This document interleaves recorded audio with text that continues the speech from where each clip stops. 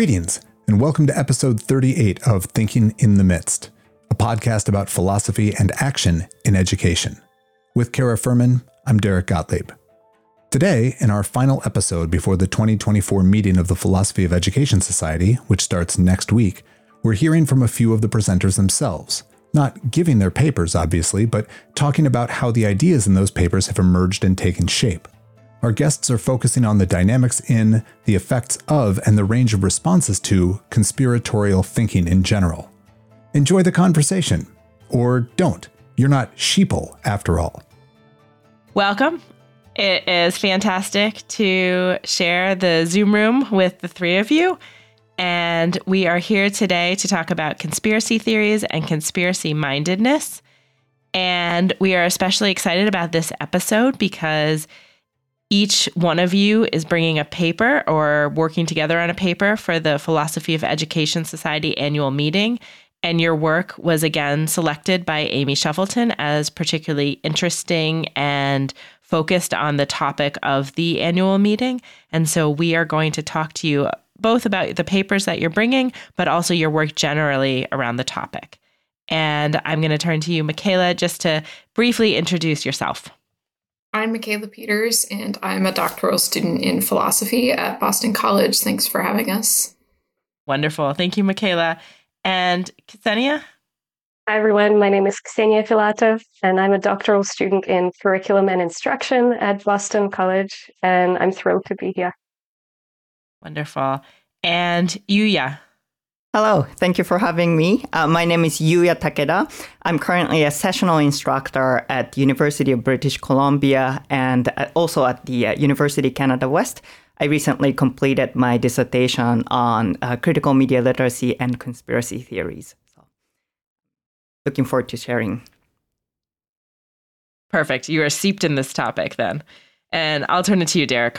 Thanks, Kara. Thanks, everybody. Nice to see and meet you.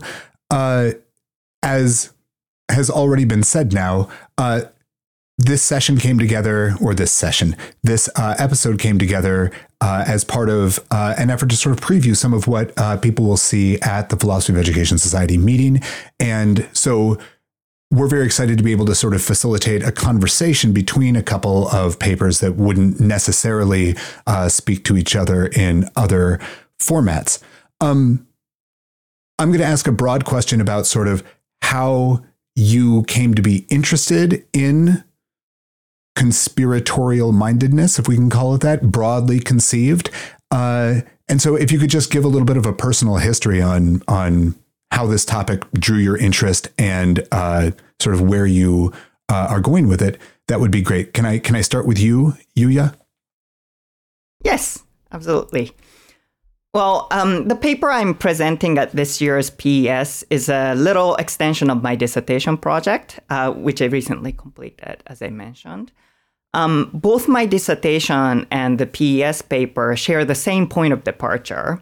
I was struck by the apparent similarities between the dispositions critical media literacy education aims to cultivate and the characteristics conspiracy theorists claim to embody.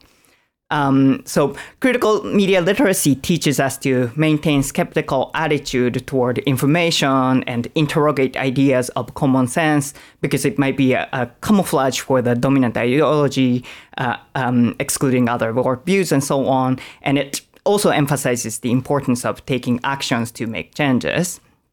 And conspiracy theorists often claim to do exactly these things. So as a critical media literacy advocate, I find this to be a big issue.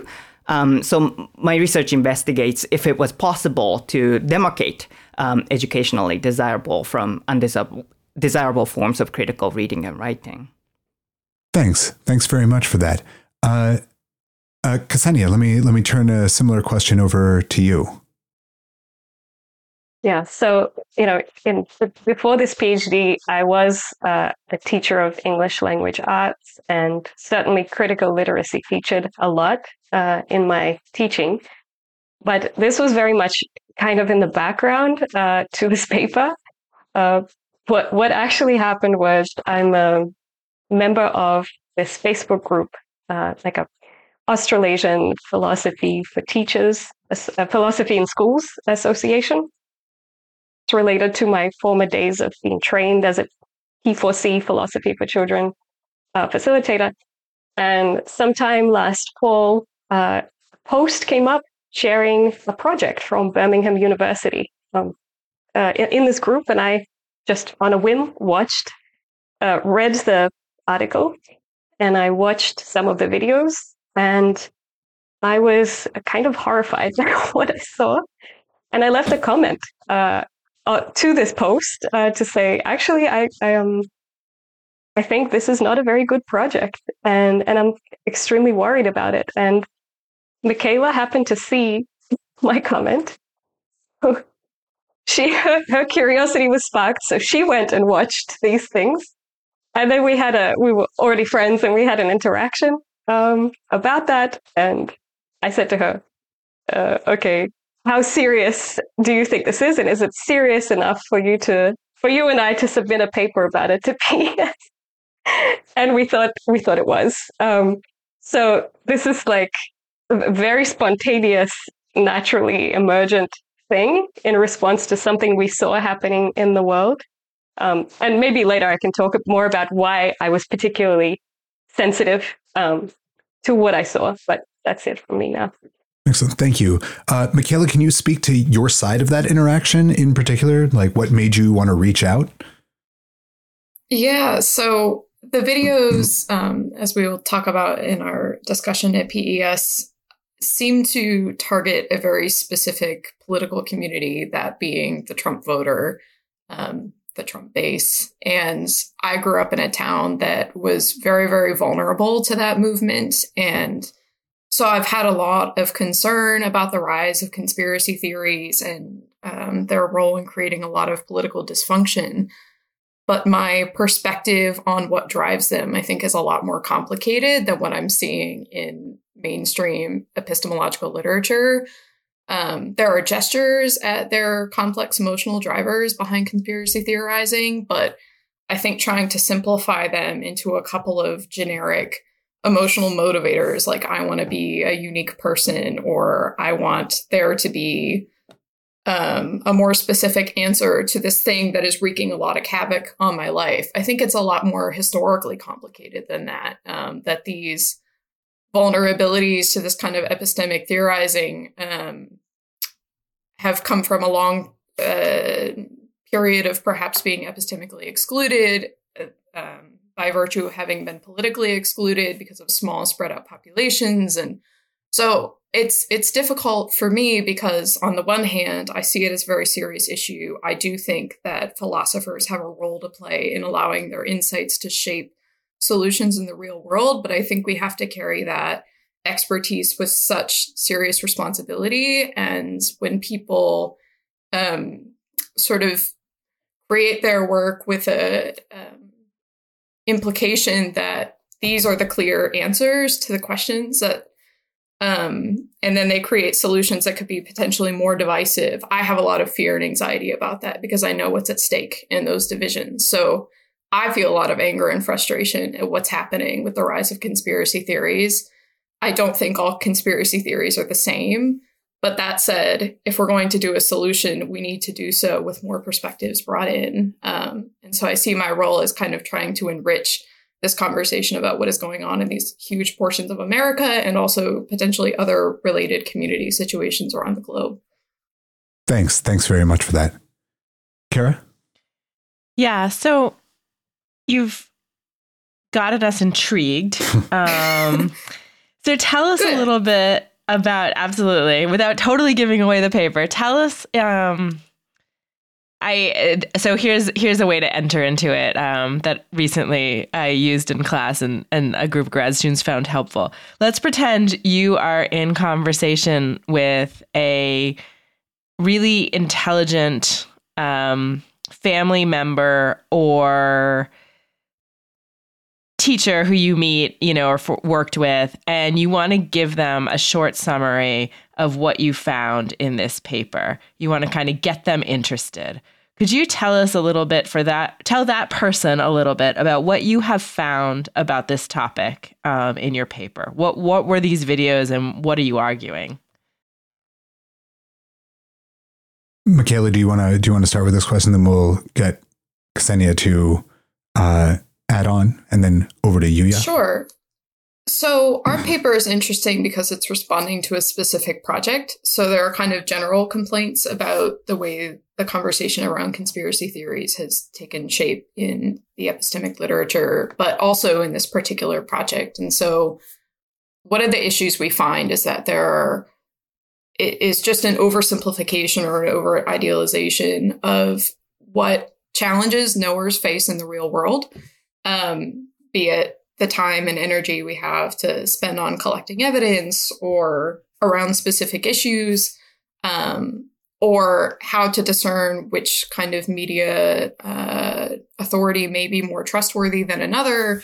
But also that those idealizations happen in very specific portions of a contribution. So we found that, there was only one exception in the videos where we move out of this cartoon fictionalized space of the animals back into the real world. And that was when there was a clear targeted placing of blame upon this Trump base for engaging in conspiracy theorizing. And then we get several different kinds of cognitive biases that they may be falling into the trap of. And that's sort of the only explanation. And we wanted to see more of a clear upshot or a clear tool that children or the public or whoever the intended audience can actually use to discern when to sort of have a healthy amount of skepticism towards different authorities or adjudicate between them.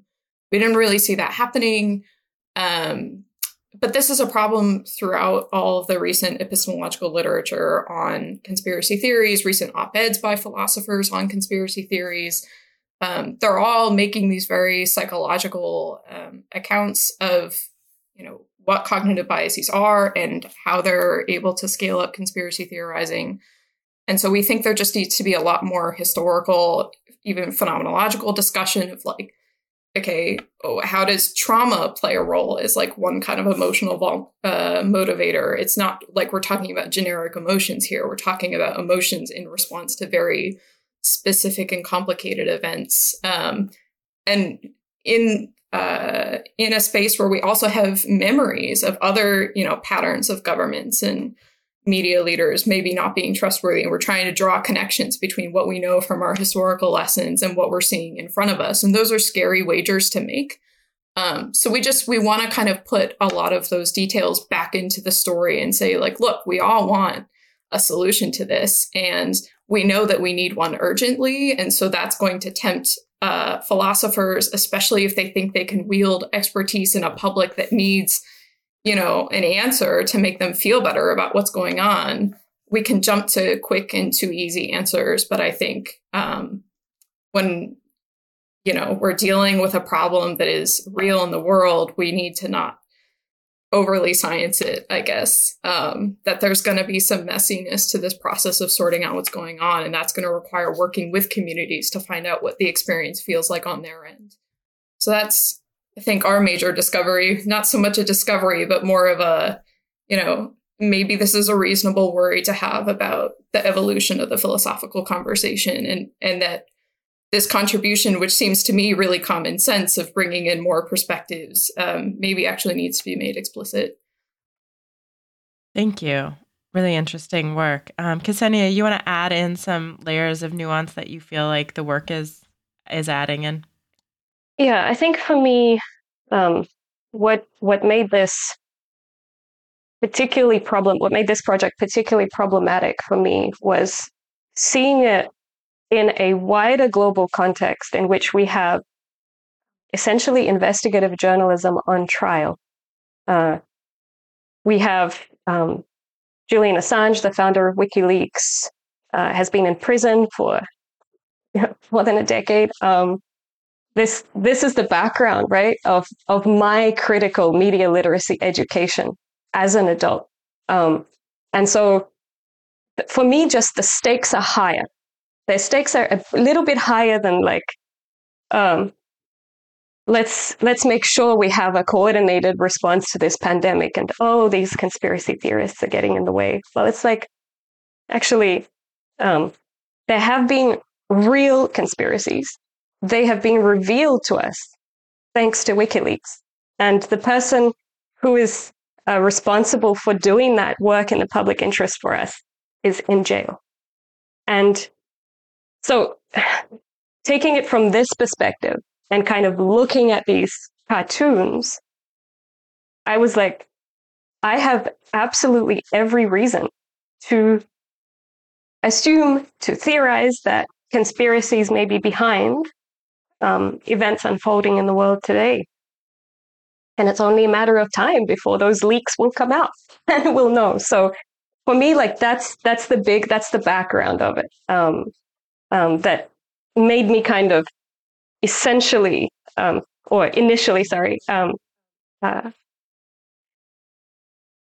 like there was just cringe here, for lack of a better word. Yeah. I could just quickly follow on to that with another clarifying point. What Ksenia is bringing up about what's at stake for investigative journalism. We also have a worry about what's at stake in committing, I guess, to a democratic project where it seems like in the face of having trouble coordinating efforts around a global pandemic or around the fair and smooth passage of an election, obvious concerns, right? There seems to be this growing opinion that, well, we're kind of bad at being reasoners in the real world and at making judgments about who to trust. And especially when tensions are running high, right? The videos address people in situations of marginalization, maybe extra vulnerable to wanting to join these alternative theorizing communities. And I think to a large extent, both of us would agree that there are many challenges to getting people to have better media literacy skills, that there are serious worries about being able to navigate these global events. And at the same time, if we choose to circumvent people's rationality and just sort of nudge them in the right direction, which has been one suggestion by recent literature, playing on their psychological tendencies, as the videos we argue do, right? They're like creating this soft music and these nice animal characters to explain to you easily why conspiracy theories arise and these easy solutions to making sure that we can all, work together to get through these global challenges. That when we do that and we say it's okay to just trust, heavy implication mainstream information, whatever it is that means, that we're in a serious sense giving up on forming democratic citizens. We're telling them, look, we can't trust you to make the right decisions for yourselves, to read information well. So, when it comes to a high enough stakes issue, we may just kind of have to do it for you as experts. And I think there's kind of a waffling on whether or not people want to take responsibility for that being a claim. But I think we as quote unquote experts or emerging experts need to think really carefully about further damage that we're doing and creating this alienation between the supposed masses and whoever it is that we are in academia. That's not helping.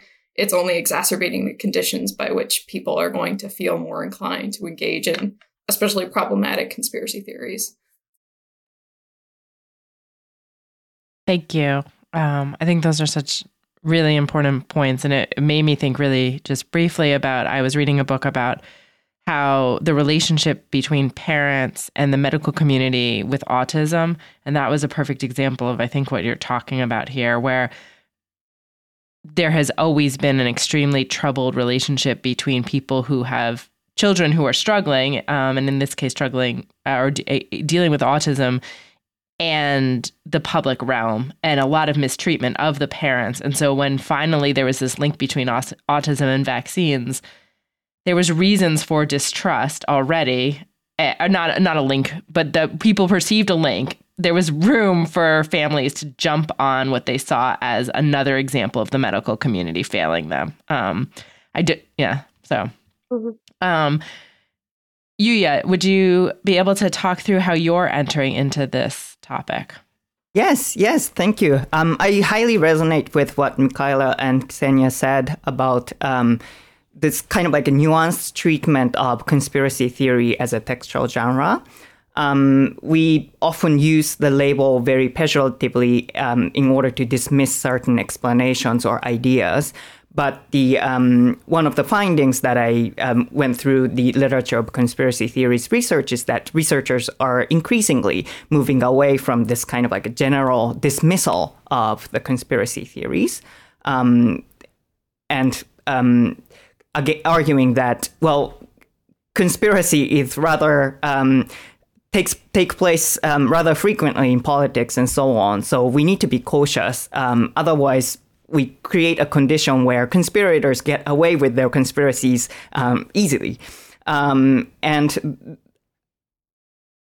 as Michaela and Ksenia were saying, there are certain elements that makes people concerned or worry about that actually conspiracy is happening in the background.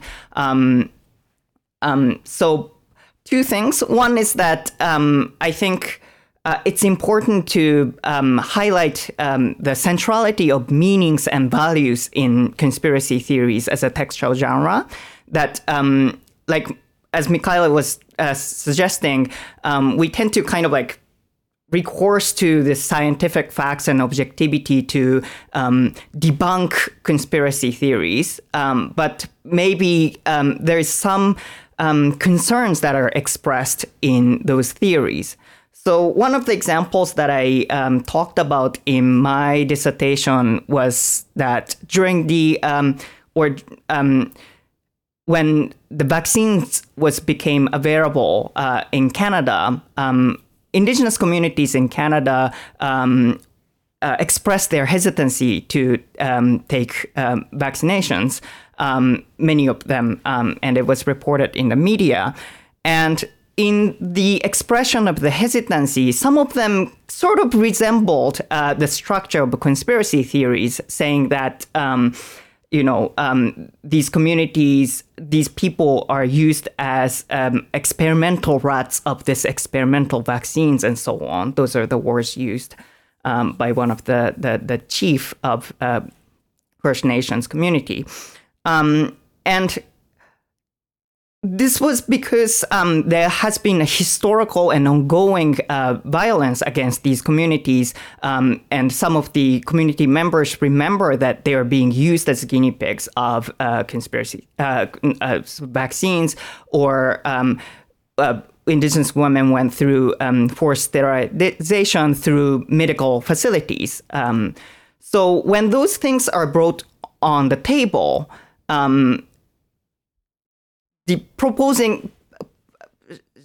demonstrating scientific facts about the safety of the vaccines is not enough.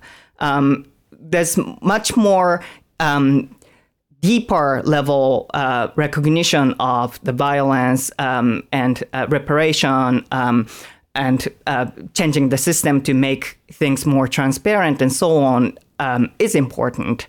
So one thing is that treating conspiracy theories at the level of matters of facts is not enough, but it also needs to be discussed as a matters of concern.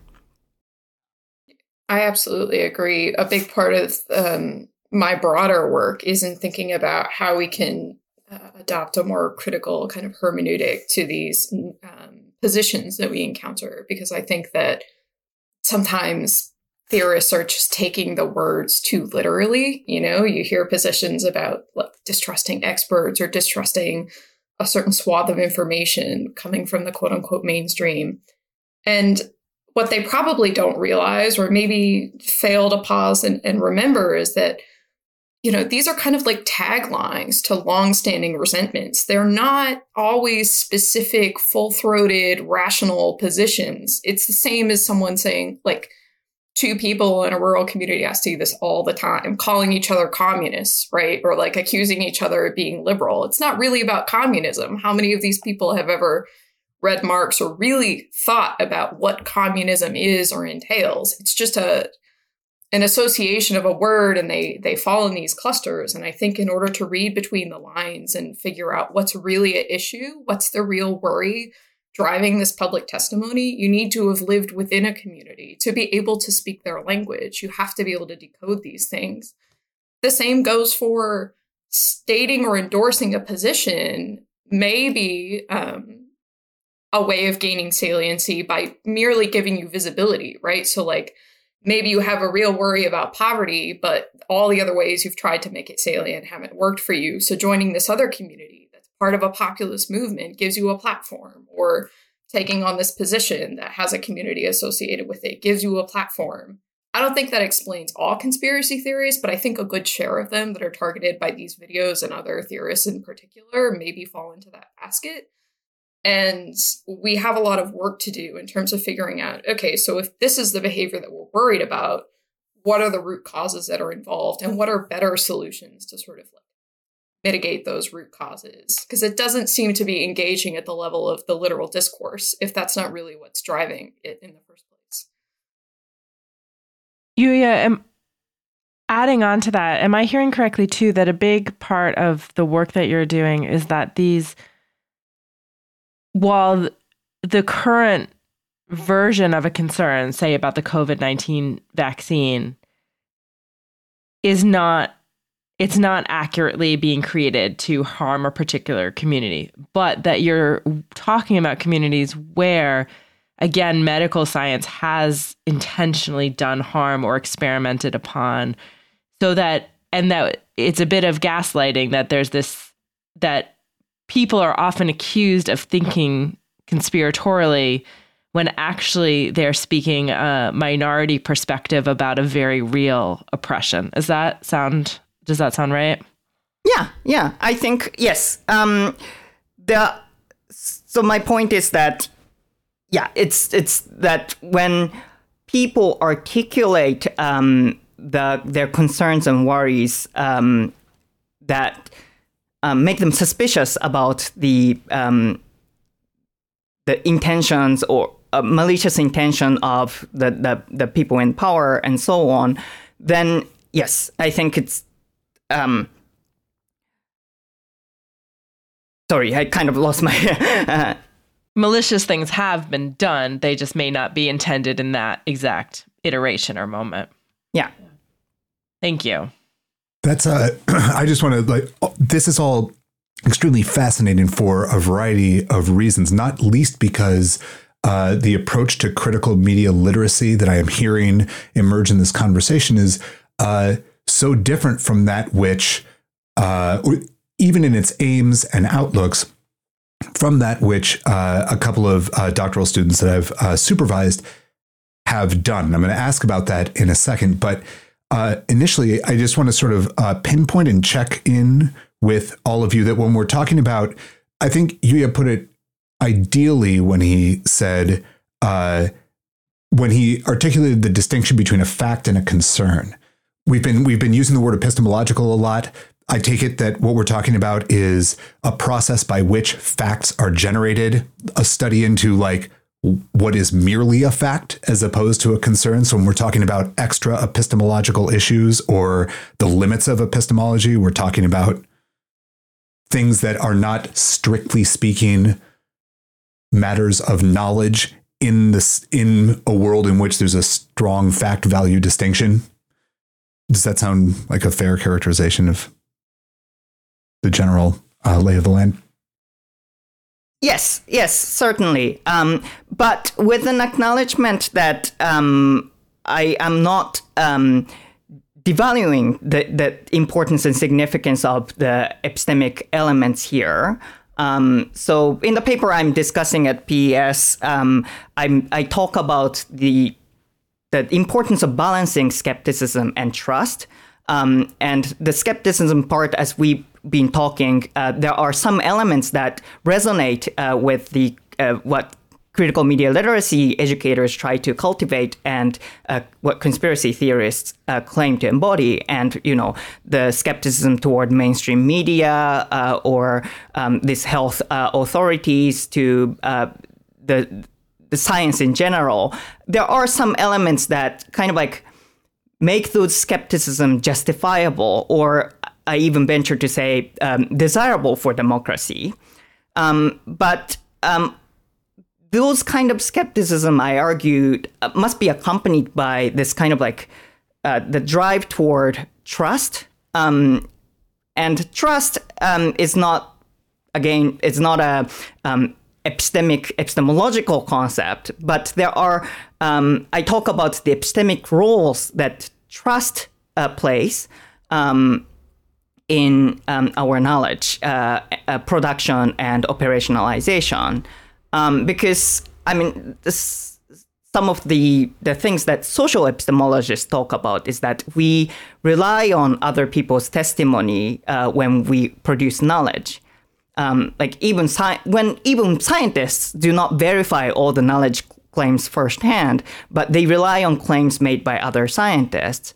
And so what we see here is that epistemic institutions, the function of the epistemic institutions is to secure this kind of like a system of the fundamentally social nature of knowledge by authorizing and warranting some knowledge claims.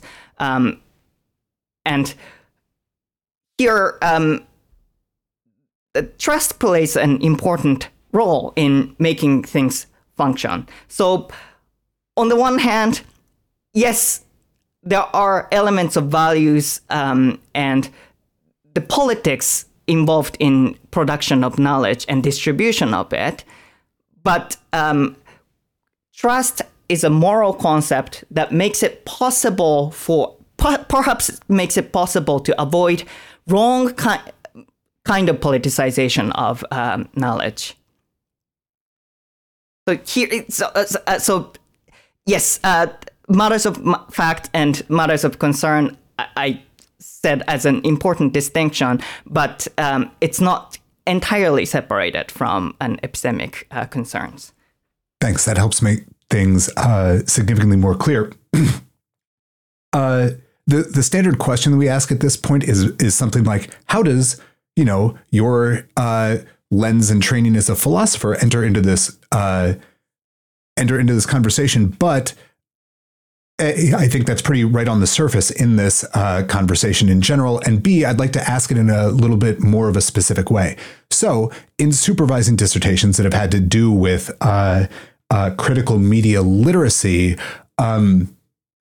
either the approach of the students that I have happened to supervise / a large chunk of that literature seems to be driven by a concern to give individuals the skills to defend themselves against something like wrong thinking. But the conversation that we're having here is very differently about how to think about sort of an informational public space in ways that are inclusive, that avoid shutting down or dismissing or silencing voices on the basis of the accusation of a conspiracy. The perspective is very different. So could you talk a little bit about the differences involved like between those two general approaches to critical media literacy? And as you do so, maybe mention or discuss a couple of the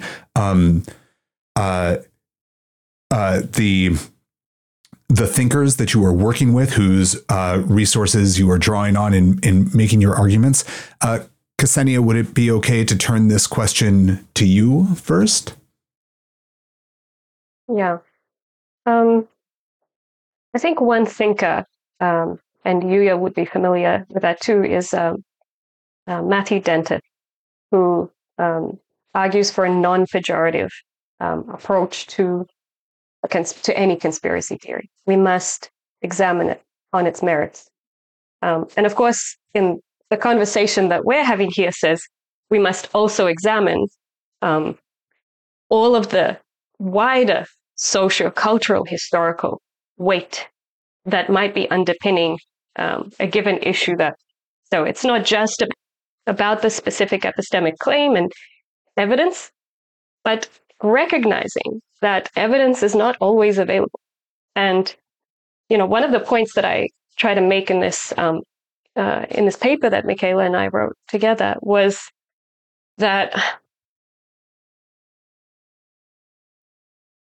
putting aside even the idea of like matters of concern and matters of values as sort of like a good heuristic to work with, where they really come together is in the use of inductive reasoning.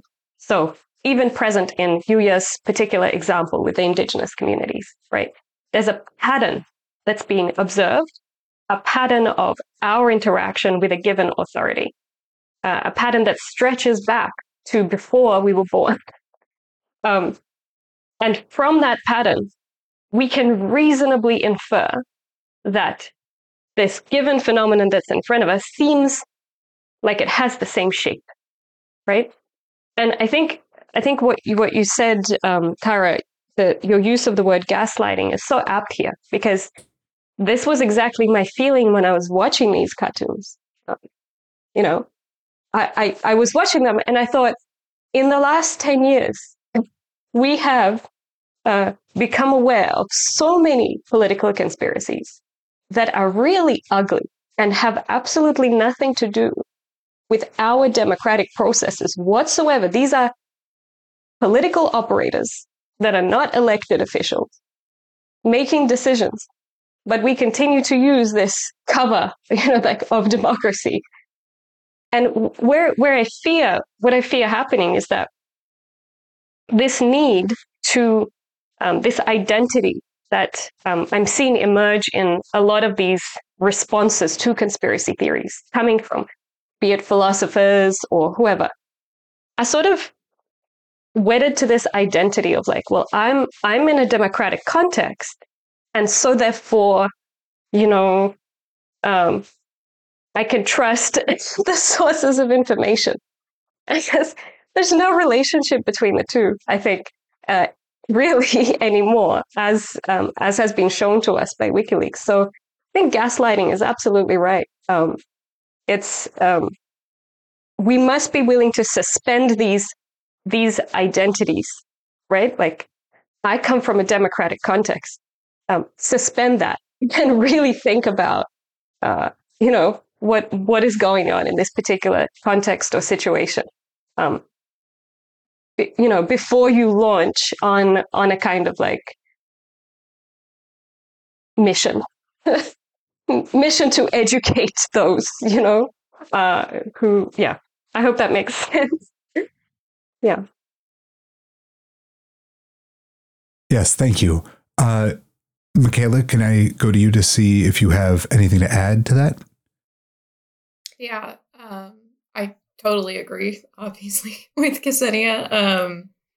I think it's almost ironic that the same people who say, we're embarking on these projects to save democracy, and at the same time, the way that we're going to do that is to circumvent individuals' own rational processing of information around them because we can't trust them to do so wisely. It's a complete hypocrisy. And I can understand it. I can be sympathetic to how easy that trap is to fall into, but I think we really need to think critically about, what do we mean by democracy? And it was always meant to be or expected to be a hard project. That doesn't mean that, it's worth giving up on. What's the alternative exactly? That whoever has the expert hat on Tuesday, makes the decisions on who it is that we're supposed to trust. That doesn't seem right to me. So to the question of thinkers, I've been really inspired by this recent uptick of supposed non-ideal epistemology. Some people, I think, some of the people we critique in our paper claim to be part of that project and yet still maintain some over abstractions that smooth away many of the contextual variables that are ultra relevant here. But I think the ones that I found most helpful are people like Thi Nguyen, who acknowledge this like expert linkage problem that Yuya is talking about, where we are relying on other experts and they're relying on other experts, and we're all in these complex systems of information. It doesn't come down to the judgment of one knower, sort of the positions that we're left with at the end of the day.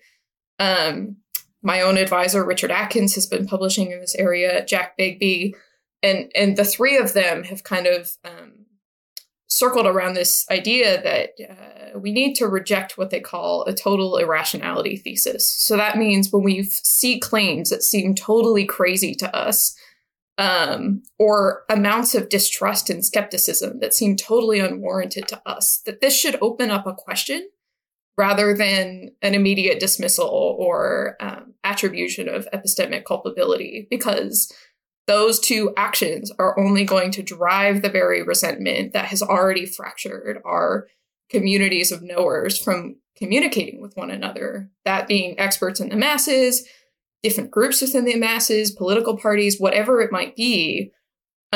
I see polarization as this like ongoing feedback loop where resentment and fear are driving this alienation. So, maybe the people living in rural poverty really are vulnerable and have faced serious traumas, and that resentment gets fueled into hateful ideology. I don't think that that's an appropriate response, but I can also understand where it comes from and that that's worth thinking through. And the resentment towards the hateful ideology then causes people to push them away again and fuel back into these stereotypes of, oh, well, they're stupid and they're bad people. And so we have to, not think about what they're offering because you can't trust it. And so that makes them feel more excluded and so on and so forth, right? And we get into this terrible dynamic that no one can break out of. And I feel like my experience has made it impossible for me to shake this question as being as complicated as it is, because, I'm born into such a community with an academic interest. So at 3, 4, 5 years old, I'm already alienated from a community because I like books, right? Like the degree to which these abstract dynamics have seeped into social relationships is really alarming. And I think the conversation around polarization in the United States, and especially this supposed dynamic between the quote unquote white poor and the rest of the world, the rest of the social justice project, is totally confused because there are enormous issues of, sexual violence and extreme bigotry against people of color who live within these communities, not just outside of them, increasingly so, that are just getting left out of the narrative. We're letting a few white men do all of the talking for what's happened to these communities and to tell the world that their anger is justified. And I think there's a kernel of truth to that. But I also think there are other voices that are being left out of this that can help explain a lot of the emotions that are driving things like conspiracy theories. And so, I don't claim to have all of them or be a representative of all of them, but I think more people who come from these bizarre intersections, right, where they've experienced what it is to be represented as a stereotype, even before they're, a full-blown knower or political agent themselves, that might help us work through some of what's going on, because those are the people who have the doublespeak thing down. They can understand what some of the other possible meanings of these seemingly irrational positions might be gesturing towards and help us address those worries, the real worries, instead of trying to solve, a problem by saying, oh, here, let's give you more evidence. Oh, why doesn't it change your mind? Because, well, that's not really what you cared about in the first place, right? So for me, it's really just about being with people and trying to not just say, you've been through something hard and that makes all of this okay. It doesn't. There are a lot of responsibility issues on the table, but it's going to be messy. There's not going to be a clean, this team gets to worry about these issues and this team gets to worry about those issues and we'll work on it separately. We're going to have to come together and confront this gunk at some point. So that's perhaps in a slightly different direction, but that's kind of the conversation and also the experience that's motivating me here. Thanks for that. Yuya, same question. Who are the big thinkers? How does being a philosopher help you think through critical media literacy in the way that you are? Yeah. Well, although we are seeing sort of a proliferation of educational literature on conspiracy theories in recent years, because it's kind of foregrounded in the public discourse, it's a topic that has not been discussed sufficiently. And when it is discussed, it's usually in the context of mis and disinformation. And in talking about those things, most discussion of digital media literacy in school curricula focus on teaching students about importance of fact-checking, identification of information sources, evaluation of credibility, and so forth, as you suggested earlier, Derek. And I agree, these are certainly important things to teach, and I think it should be part of the media literacy teaching. But I think critical media literacy needs to go beyond that. And it's because I see literacy to be fundamentally about participation in meaning making. And the critical of critical media literacy has to do with politics. So because it's concerned with political elements of literacy, critical media literacy education should address certain questions like, for example, who does this demarcation of the information from mis and disinformation? If we are delegating that authority to experts, how do we do it in such a way that is aligned with democratic values, like Mikhail has been suggesting? And, I see that in the times of crisis, like climate change and global pandemic, it's very tempting to appeal to the technocratic and epistocratic forms of decision making, because we can't entertain. We don't have much time, and we need to make decisions quickly, but we seem to be strongly disposed to think that truth is self-evident, and the purer the facts we distill, the smarter the decision we can make. And I see that to be a product of scientism. And I believe critical media literacy education can do a lot in foregrounding the elements of meanings and values and that are central in thinking about production and operationalization of knowledge.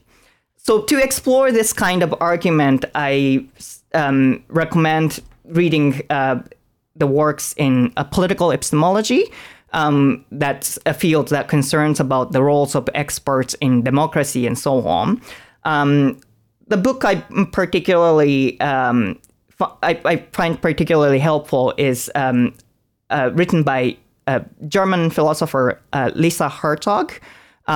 She published a book recently called Citizen Knowledge. I drew a lot from her work for the paper I'm presenting at BES. Thanks very much for that. Thank you. We always love direct book recommendations. So we're going to turn to a few more direct recommendations. And I want to give a tiny example and then get your advice on this. So when you were talking about being able to trust or listen to the sense in somebody's argument, which I heard Ksenia and Michaela, you both talking about, and you didn't use quite that language. This happened last night at bedtime. I was talking to my 4-year-old about the languages that his father speaks, and his father speaks Spanish and English fluently. And my children have been watching a lot of Godzilla movies that take place in Japan and have subtitles.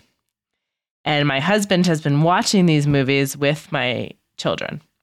And my son says, Daddy knows so much. He can speak all kinds of languages, including Japanese. And so an example of this would be, I sort of was like, that's ridiculous. And that doesn't make any sense. But in that moment, even though I was tired, I said, well, why do you think Daddy can speak Japanese? What evidence do you? Because he was insisting very firmly. And he said, well, because when the people talk in the movie in Japanese, Daddy says what it means. And so I kind of chuckled, and I called into my husband, who was with my other child in the other room. And my 7-year-old said, no, Daddy doesn't speak Japanese. He can read Japanese. And, because again, he had the knowledge to know that my husband was reading, but he didn't know what language he was reading in. So to me, that's kind of an example of a way in which sort of probing a little more to say, well, tell me where that came from is one way in which we can kind of understand better where a theory is coming from. Can you each of you give a kind of practical suggestion, maybe Ksenia, starting with you because of your classroom experience in the English classroom, what might you do as a teacher, either to talk about conspiracy or just to talk to your students that might be promoting ways of knowing that fit with the ethic of your paper? What should we be doing? Yeah, I think I'll probably take a different angle to this. And I have been thinking as this conversation progressed, I have been thinking about what I would do in the classroom, knowing what I know now. And I think, and this is going to be very like concrete, but when we're talking about like evaluating sources is sort of one dimension, but I think carefully parsing how different news narratives evolve in their construction of, or in their explanations of events as more information comes to light. So I think these are really important case studies to undertake. So how was this newspaper and this newspaper talking about this event before they knew or before they saw the revelation? Insert here, I don't know, the weapons of mass destruction conspiracy then, whatever. And how they talked about it after. What, where do we see perspective? Where might we see elements of posturing or identifying or trying to downplay, revelations that emerge? Because you see that all the time. Certain facts, speaking of facts, certain facts seem not to be matters of concern for certain communities, while they are for others. And so, like, thinking about that really carefully by playing out a very almost like longitudinal, serious study of a case that's either in the recent past or, hopefully in the recent past, where you really show your students that this is complicated. It's not simply a matter of trusting this news source and being more suspicious of this news source. It's absolutely not. This is like, okay, let's start with a raw data that we're presented with, like this leak of a diplomatic cable, let's say, and let's see how it's being reported across the board. What matters of, what concerns might be motivating this and that angle in how this has been reported? Why is this newspaper not covering the story at all? So I think media literacy today is way more demanding. It's way more complicated.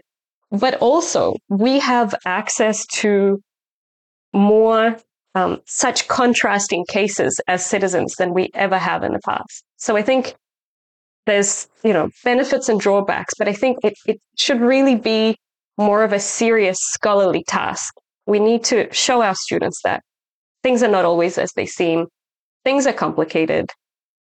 Let's examine reporting around a real conspiracy that actually took place before we knew about it and after, and maybe about some of these others about which are unfounded, perhaps, though we don't yet have evidence about them. What's going on here? There's similarities and differences. So I think quite a lot more serious study like that of primary sources, secondary sources. Yeah. That's great. I really like the idea of looking holistically and over time at a topic like that. I think that's really helpful.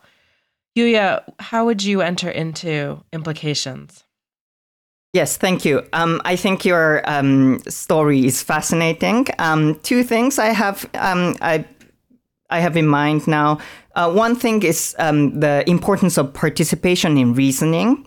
Like your children explained why they thought their dad speaks Japanese or can read Japanese, and this was a moment of articulation of why they thought it was the case. And just by making those reasons explicit, it creates a possibility to correct the understanding about the world, or in this situation, the dad's proficiency in certain languages. So I think we can teach as we engage in this critical reading and writing of the world, we can invite students in participating in this articulation. One's refusal to participate in reasoning, which seems to be something that happens when we sort of engage in debate or dialogue with conspiracy theorists, which happened to me personally too. When I asked for reasons, some of them respond, do your own research, and so on. And then the conversation stops, and we can't identify where the disparity in the worldview is coming from. So showing where you're from from the participating in reasoning, I think it's an important kind of like posture attitude to teach. Another thing, another point is a little more abstract, but it's about partiality of our views.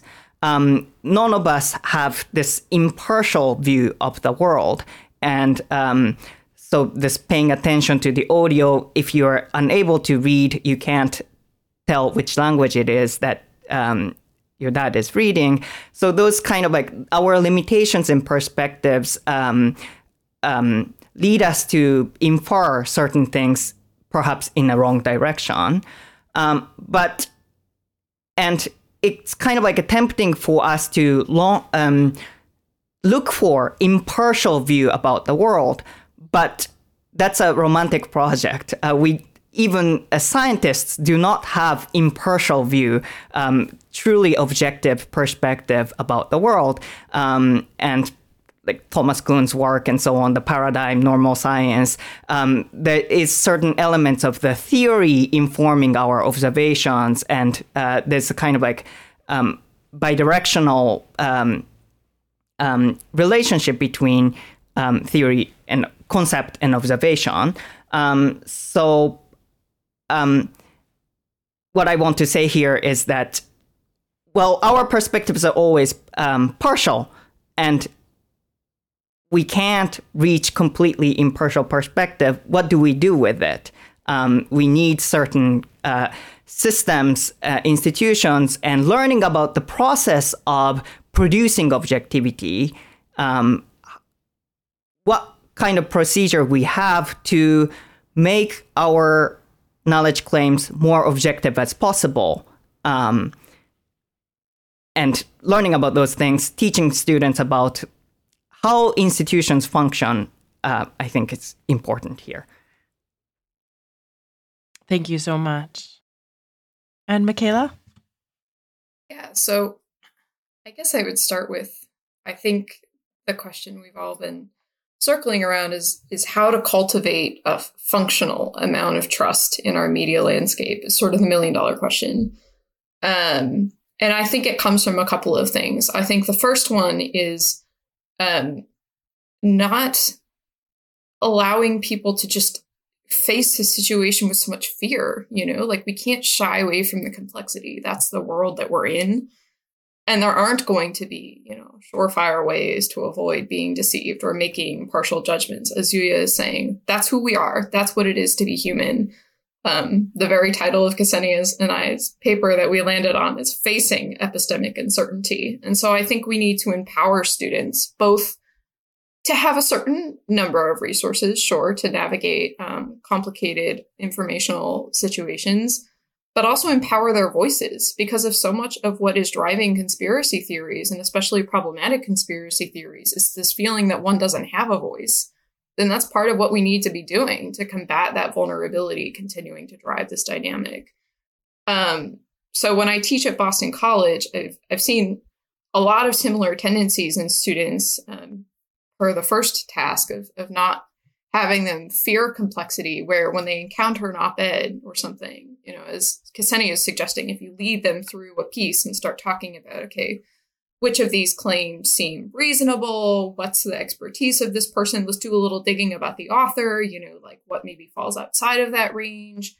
What are maybe challenges that we could pose to some of their premises? How do they follow through?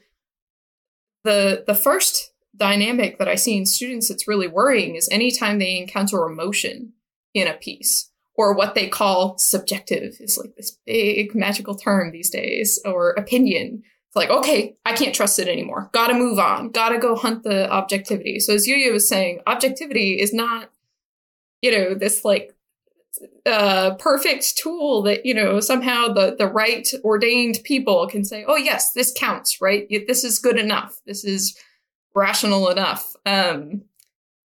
Students need to embrace emotion with a question of what's behind it, right? To have more complex readings of it. And I think we've had a world that both creates very intense emotions in our very media landscape that profits off of driving them, and then also teaches us to fear them. And these two things cannot live together forever. We have to be able to learn how to relate to each other as humans and talk about, like, okay, if there is an emotion that's outsized, how much of that is the responsibility of the person, and how much of this may be an unanswered question that we need to do a little bit of digging on, which we can't if we don't have trust in the first place.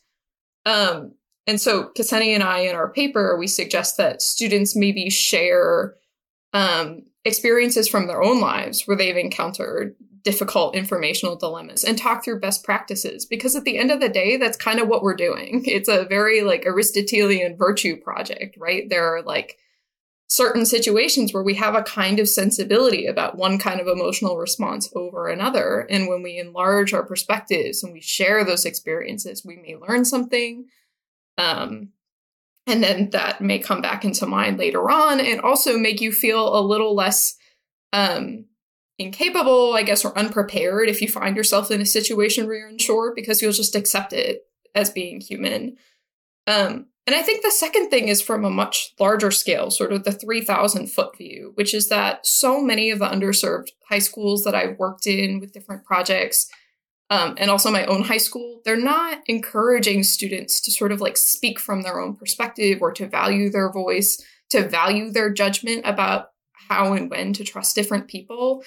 And they're really smart, right? So like investing in schools, and the schools that suffer the most from funding are often the ones who also put all of this pressure and focus on standardized testing and sciencing everything about school. And there's no space to show up as a human being and to share the testimony and the lived wisdom that they have about navigating often the most complicated situations. So I think like Philosophy for Children or other programs that invite critical discourse into the classroom. And we're not trying to police it. We're not trying to create this perfect system of here's how you can know what biases are happening and pick it out, right? But just to show up and be willing to make mistakes and learn from each other would help a lot to diffuse these situations. And the same goes for if the issue is having a politically salient platform on down the line, teaching people that op-eds aren't just for these experts who decide to be public intellectuals, that they too can make use of these resources. Or if, social media is the new thing, whatever is the new thing, that they have every right to show up there and to voice a concern as anybody else. How we kind of restructure an information landscape to make those channels more accessible and maybe more powerful in terms of moving policy or public discourse, that's a much larger question. But I think at least showing students the tools that we have that we know are available and presenting them in things that they're entitled to and worthy of is super important. Just one thing, if I could append my statement from previously. I was just thinking about how my previous experience, teaching experience, involved working for 4 years in a United World College. In that college, we had students from up to 90 different countries in any given cohort. And so, they were aged between 16 and 19. And what you have in a space like that are 90 different experiences of different information landscapes prior to coming together. And so you not only have a mix of concerns, right, that are historically and culturally embedded, but you also have a very different mix of facts at our disposal, facts that feature in our reasoning and in the formation of our worldview. And one thing I found through that experience and through coming to the United States is that there are so many facts we don't share. And those are actually critical to our perspective on the world. And so even just like as a critical literacy project, to make sure that you as an educator is taking responsibility for expanding your own fact base, right? That you have been reading widely different media perspectives from different countries, and that you are bringing that world of perspective into the classroom. And that's something that I tried to do in my class as well, that I taught to my undergraduates at BC. And it was, like for the first time, they had heard that America had dropped bombs on this or that country, or that they had interfered, that the CIA had interfered with this or that country's democratic process. This was for them a first, right? And so just recognizing that there are certain information flows that are we just do not have access to if we solely rely on the mainstream information, as it's called in this philosophy garden project that we're responding to. Yeah. Thank you I also so much. just want to quickly respond to something Derek put in the chat for those that can't see, which is how weird to hear an Aristotelian virtue perspective. And the reason that this strikes me is because how quickly I think philosophers have forgotten that when Miranda Fricker first proposed the idea of epistemic justice, right, it was always meant to be from a virtues perspective, because we're talking about trying to develop sensibilities towards an ideal of trust and, building communities as knowers where we're not driving it apart through biases. It was always meant to be by relying on these other kinds of knowing that aren't purely rational. They're about showing up in embodied situations and feeling it out and getting better at it through experience. And what Ksenia is saying, enlarging our experience through history, through other channels, through broader communities. So not just a BC thing, although a BC thing. I was virtuous listening. To be clear, there's both a teasing aspect to that, be like, oh wow, weird, a place in which there's a great deal of interest in, like, explicitly, not secondarily, in Aristotelian virtue ethics, but also coming out of sort of my own curiosity and sort of growing sense of who's interested in what where. So like, I'm not trying to knock an interest in more of virtue a plug, perspective. Yes, there. More Like, people, let's do it maybe. like that. Stand to think about. Right. Perfect. Kara. Yeah. So I'm going to close with a plug to say that this has been a fascinating conversation, and I'm so excited that it gets to continue in various forms in person in just a few weeks. And thank you so much for such a beautiful move between your experiences and your reading and some more experiences and some more reading and what we might do about it. So really, thank you very much for all of that. Thank you. This was really fun. Thank you so much for having us. See you in Salt Lake City. Thank you very much. And that's the show. Thanks once more to our guests for taking the time to share their work with us, and thanks as well to all of you for listening. Subscribe to the podcast, as we always say, wherever you have found us, and giving us a rating and a review helps others find us as well. If you've got specific feedback for us, you can reach Kara and I together at thinkinginthemidst@gmail.com, and if you've got a recommendation, including a self-recommendation for future guests and episode topics, please use the form linked in the episode description. After a month or so of furious production in advance of PES, we're switching back to our regular pace, which means that our next episode, featuring a great discussion with Chris Mayo and Elizabeth Payne on LGBTQ+ students and organizing in schools under our current climate of rights retrenchment, will come out on March 15th. Hope to see some of you at PES in Salt Lake City between now and then, and if not, for Kara Furman, I'm Derek Gottlieb, and we'll see you next time.